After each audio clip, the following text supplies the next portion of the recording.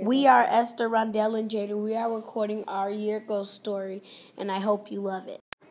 I heard that NTA was going to turn into a high school, and I was surprised that NTA was going to turn into a high school. A few months later, I heard that I was going to have to move to South Loop, and I did not want anything, and I did not know anything about South Loop.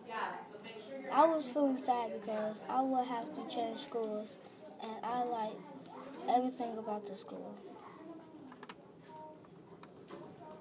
My reaction was to get angry because I really do not want to change schools. At the end, I knew that I was not going to switch schools,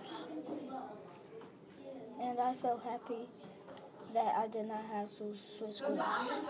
Hi, my name is Jayda Dobbins from NTA National Teachers Academy, Chicago, Illinois. A year ago at NTA, there was a plan to turn our school into a high school, and when I first heard about it, I was scared because I would have to make new friends and I wouldn't know anyone there.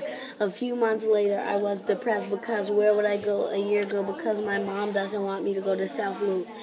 After the process, I couldn't eat or sleep for 3 days. I was up woke making posters and flyers for the school, and then I felt dizzy and then sick an hour later.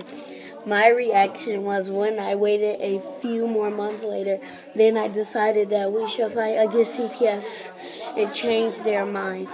In the end, we should each take our parts and fight it against CPS so they won't change our school.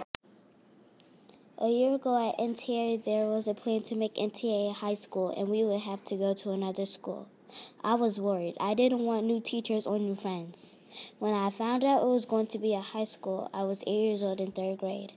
I was unhappy because we started protesting.